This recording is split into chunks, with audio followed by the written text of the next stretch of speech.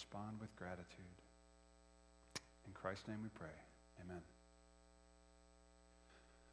So if you've been coming here for a while, you know that we've been paying attention to the church calendar as a way of living into the story of the life of Christ. Most of the action seems to happen between November and April, right? You have Advent, Christmas, you have Lent and Easter. And then we have what we call ordinary time for most of the season in between. There's a little more complexity to that, but there's one more piece in this sequence that historically the church has observed as a major holy day in the life of the church. It's called the Festival of Epiphany. We talked a little bit about that already. But between the 4th century, starting around the 4th century, and lasting until the mid-18th century, Epiphany was considered a feast more important than Christmas Day. The day of Epiphany officially falls on January 6th, which follows the 12 days of Christmas. And it begins the season of Epiphany, or what's called Epiphany Tide. And that lasts until Ash Wednesday, depending on who you ask. And Ash Wednesday, of course, begins Lent. So the season serves as a bridge between Christmas and Lent. All right, Christmas, the birth of Christ, and Lent, the passion of Christ. Now, Epiphany comes from the Greek word epiphaneia, meaning manifestation or appearance. And in the context of the church year, Epiphany refers to the manifestation of Jesus as the Savior of the world. So in Advent, the church awaits the coming of the Messiah. And at Christmas, the church beholds the incarnation of the Messiah.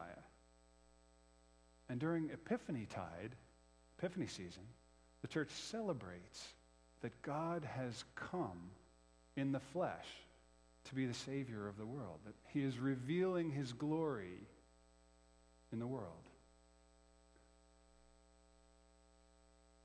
Moreover, the movement from Advent to Epiphany marks this progression from darkness to light, which is why Epiphany is sometimes called the Festival of Lights or the Feast of Lights. Advent anticipates God's promise that light will come to dispel the darkness. And Christmas praises God for the light that's been born into the darkness. Well, Epiphany rejoices that the light has come into the world and is making itself known to the world. It's the revelation of the glory of Jesus.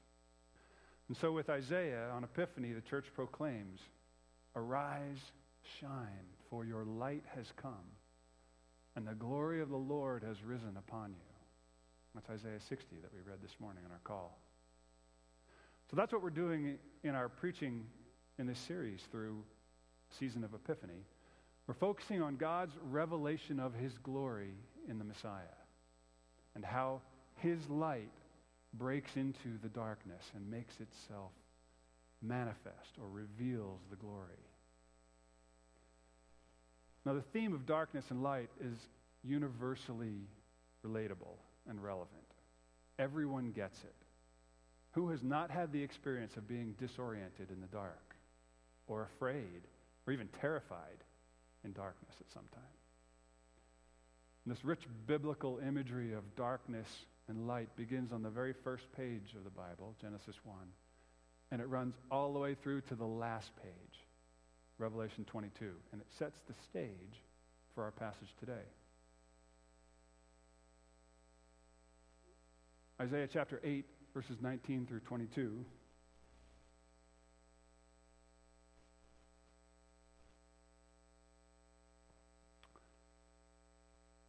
This leads us into our passage for today, but I want you to read and hear this. When someone tells you to consult mediums and spiritists who whisper and mutter, should not a people rather inquire of their God? Why consult the dead on behalf of the living? Consult God's instruction and the testimony of warning. If anyone does not speak according to this word, they have no light of dawn. Distressed and hungry, they will roam through the land. When they are famished, they will become enraged, and looking upward will curse their king and their God. Then they will look toward the earth and see only distress and darkness and fearful gloom, and they will be thrust into utter darkness. So that last part of Isaiah chapter 8 describes the fate of the faithless in Israel. Those who ignore and despise the word of God, who in the time of crisis turn to the spirits of the dead for guidance or something else, to their idols. They will wander in distress and darkness and fearful gloom, and their suffering will be bitter, whether in exile in Assyria or in Babylon, or after that, even in the occupied Holy Land. And that's the context into which Isaiah inserts this promise of the glorious hope for the future. So I want you to read this or hear this and try to understand how Isaiah's readers would have understood this message in their time. Isaiah chapter 9, verses 1 through 7. Nevertheless, there will be no more gloom for those who were in distress. In the past, he humbled the land of Zebulun and the land of Naphtali. But in the future, he will honor Galilee of the nations by way of the sea beyond the Jordan. The people walking in darkness have seen a great light.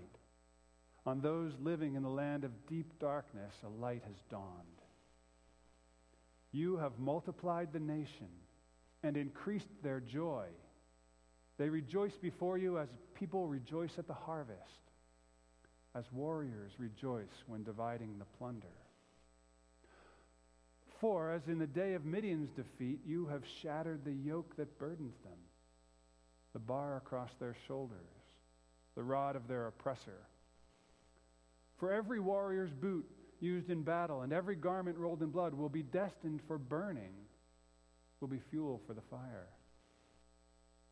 For to us a child is born, to us a son is given, and the government will be on his shoulders. And he will be called Wonderful Counselor, Mighty God, Everlasting Father, Prince of Peace. Of the greatness of his government and peace there will be no end. He will reign on David's throne and over his kingdom, establishing and upholding it with justice and righteousness from that time on and forever. The zeal of the Lord Almighty will accomplish this. The word of the Lord. This short passage can be kind of neatly divided into two parts based on the function, I think. Verses 1 through 3 comprise the proclamation of the future joy. And verses 4 through 7 make up the explanation for that joy. So you have the proclamation and the explanation. The transition to this proclamation of future joy begins in verse 1 with this phrase, nevertheless, there will be no more gloom for those who were in distress. And before we kind of look at that future joy, I want to take a short detour into this talk of Zebulun and Naphtali and the Galilee of the Gentiles. These are all in the northernmost segment of Israel.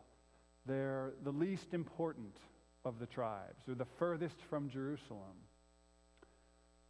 They're the first areas to fall to the invading Assyrians in the 700s BC.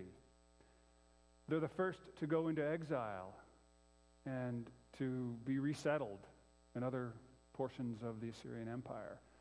And Zebulun and Naphtali and Galilee were resettled with foreigners by the Assyrians.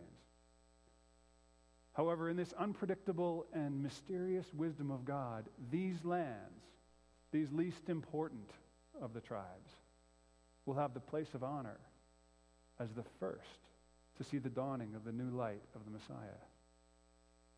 I find it a beautiful example of the prophetic power of the Scriptures, that this would be fulfilled so incredibly 700 years later with the coming of Jesus.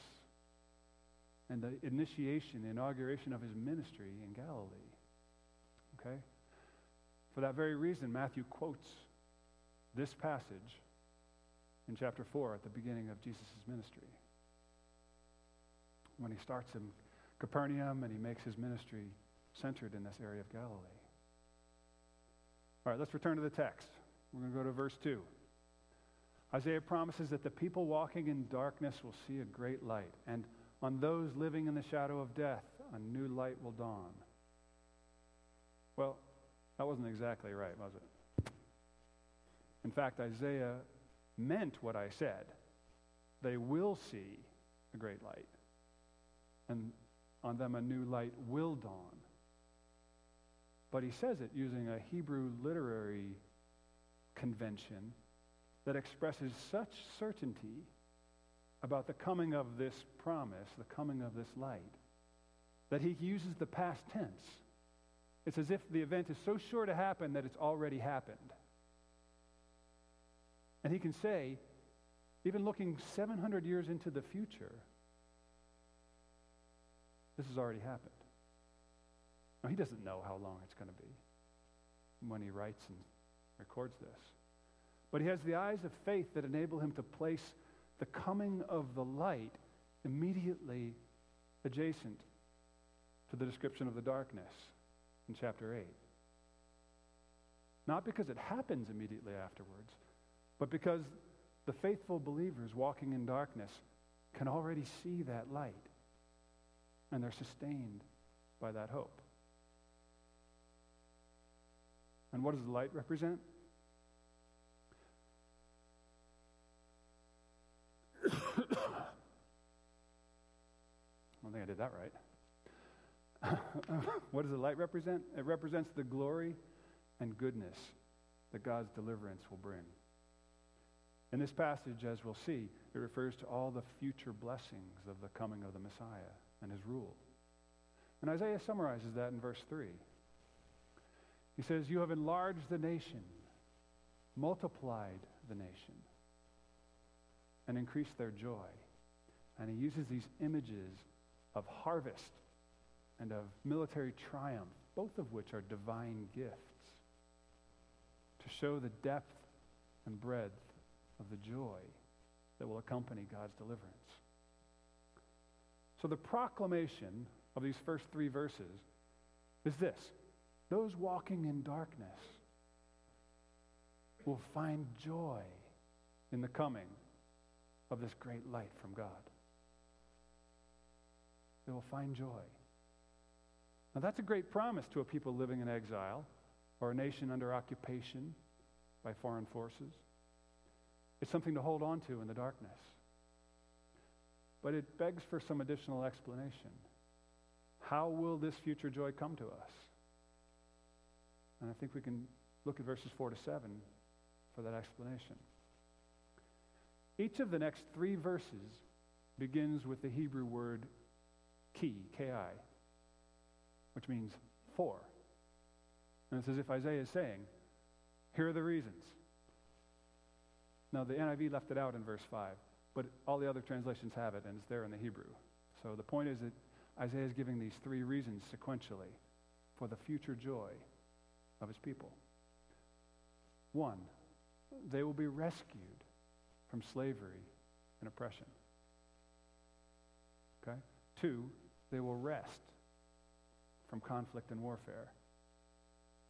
And 3, they will enjoy the reign of the Anointed One, the divine King who rules with justice and righteousness and brings his shalom, or peace.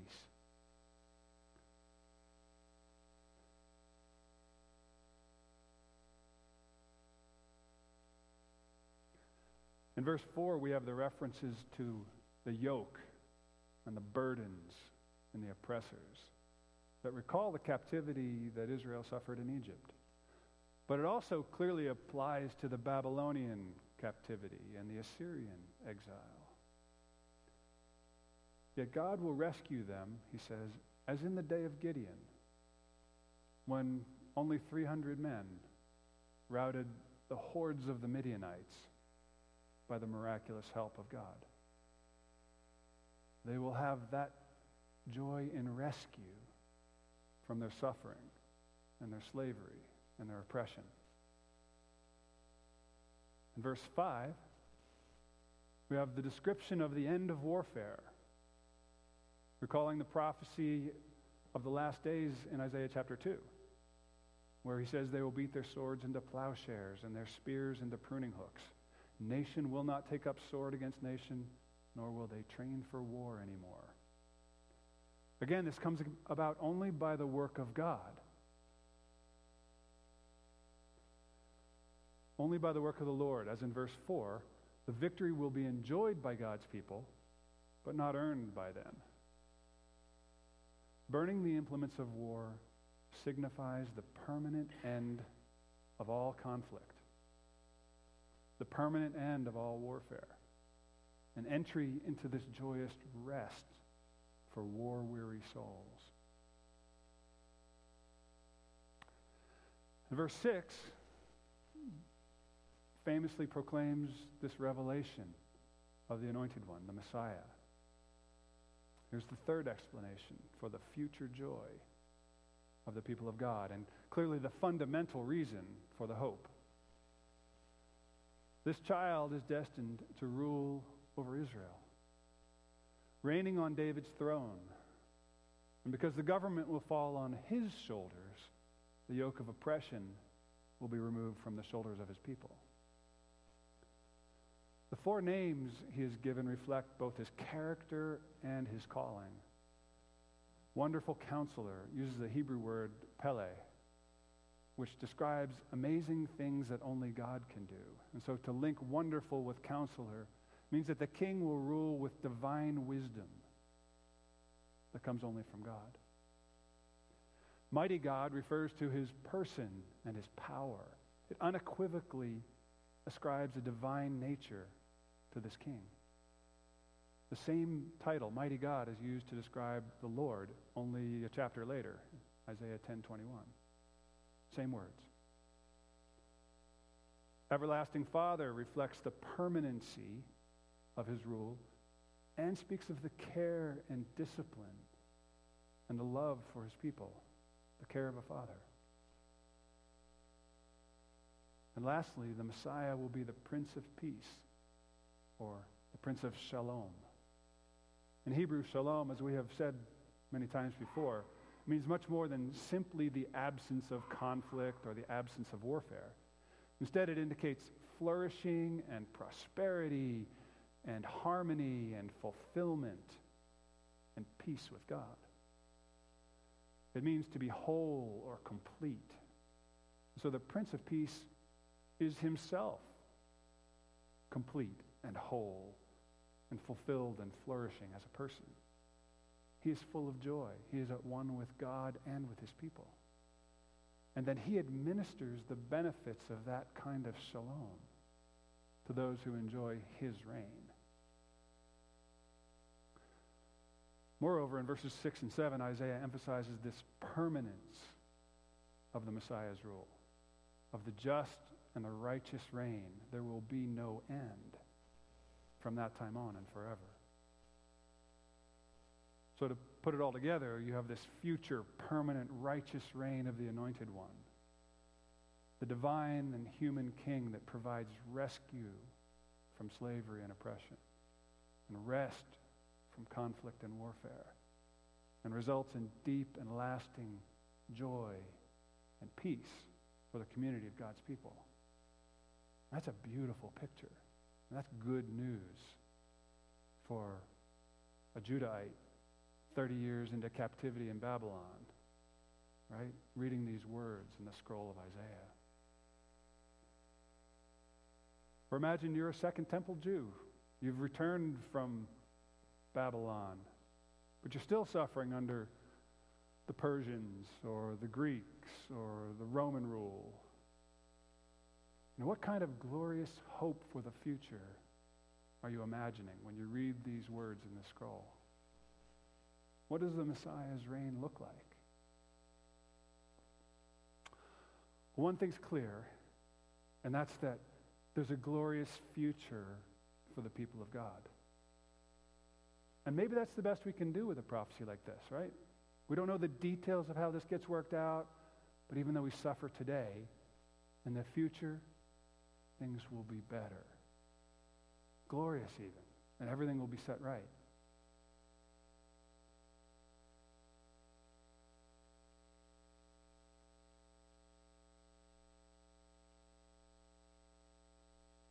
Since we often read this passage in the season of Advent, we usually focus on that sort of hope.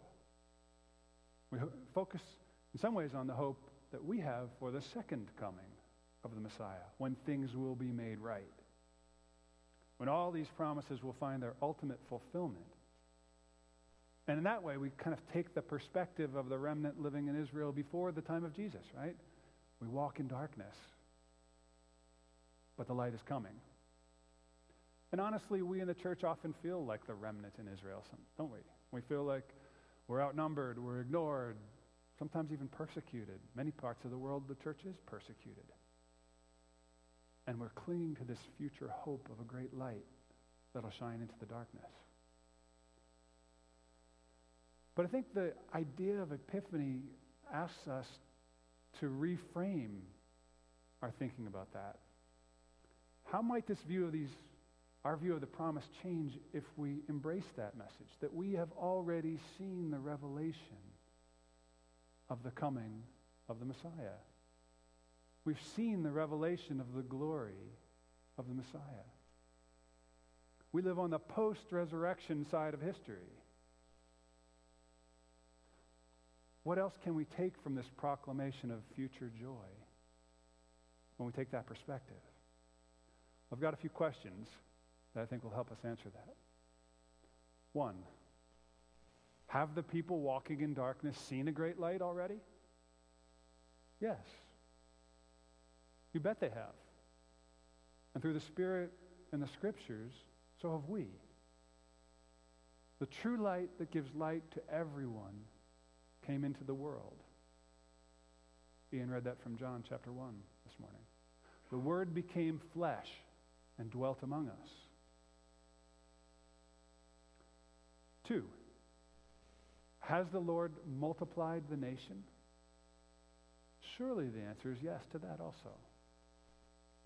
If you see the true church as composed of Abraham's spiritual descendants, as Paul describes in Galatians 3:29, when he says, if you belong to Christ, then you are Abraham's seed and heirs according to the promise. Now, it's true. He has multiplied the nation, yet perhaps the Lord is not finished. It remains to be seen what he will do with the Jewish people, the Jewish nation, and with his revelation to all other peoples and nations. So we have an already and a not yet. 3, has the Lord increased our joy? Answer, yes. In John 17, Jesus explicitly prays that they may have the full measure of my joy within them. The coming of the Messiah for salvation is the single greatest joy in the life of every Christian. And yet, it's not yet fully fulfilled, is it? We who follow Jesus still deal with the consequences of sin in our lives and in the earth, and with the realities of pain and sorrow and failure and loss. Has the Lord rescued us from slavery and oppression? Yes, of course. Colossians 1:13 begins, for he rescued us from the dominion of darkness and brought us into the kingdom of the Son he loves, in whom we have redemption, the forgiveness of sins. But also not yet. Christians continue to suffer from racial and ethnic oppression, suffer from human trafficking, other forms of slavery and oppression as well that persist in human affairs. And to be clear, even we who are rescued from the dominion of darkness are not yet fully cured from the grip of sin in our lives. in our flesh, though we are emphatically free from the penalty of that sin through the death and resurrection of Christ. Praise God. 5, has the Lord granted us rest from conflict and warfare? Yes. Romans 5:1 says, we who by nature are rebels against God have now been justified through faith. We have peace with God through our Lord Jesus Christ. And also not quite yet. Christians, like all humans, do not have rest from all conflict and war, as the daily news easily proves. And 6, has the Lord placed the Anointed One on the throne of David to reign with justice and righteousness forever? Yes, of course. His kingdom was established by his life and ministry and death and resurrection and his ascension. And he reigns in heaven forever. And also not yet, because his reign on earth remains limited for now. There is unrighteousness and injustice in human affairs and in human government.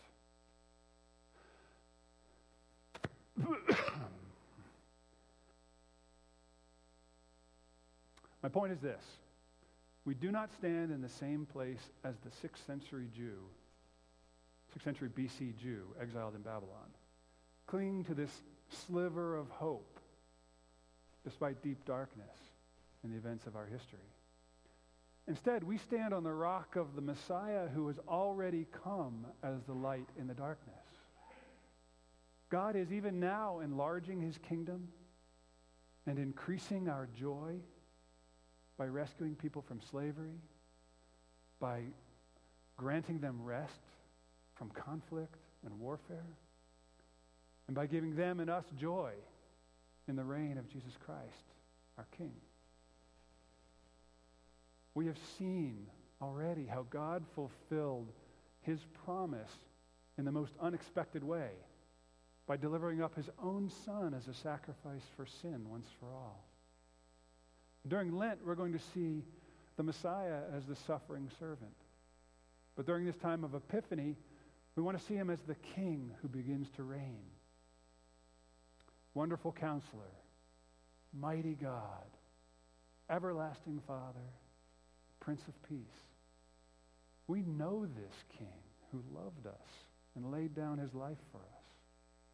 How much greater is our hope standing on this side of the resurrection, looking back at the faithfulness of God?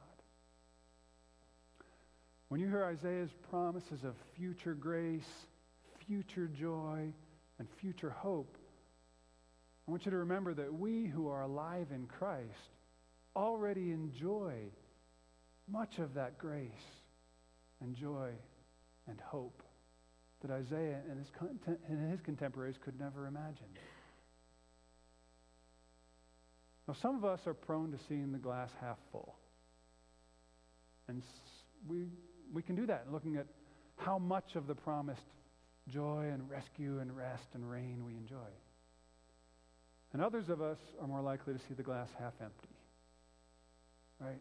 There remains much suffering and darkness and oppression and conflict and sin. Wisdom is in keeping both of these truths together in tension, and trusting that God will properly bring about all that he has promised. As the prophet said, the zeal of the Lord Almighty will accomplish this. Will you pray with me? Oh Lord, that is our hope, that you will accomplish this for the glory of your own name. The zeal of the Lord is our hope, because you do these things for your name's sake and for your glory. We know that they will come true. And all God's people say, amen.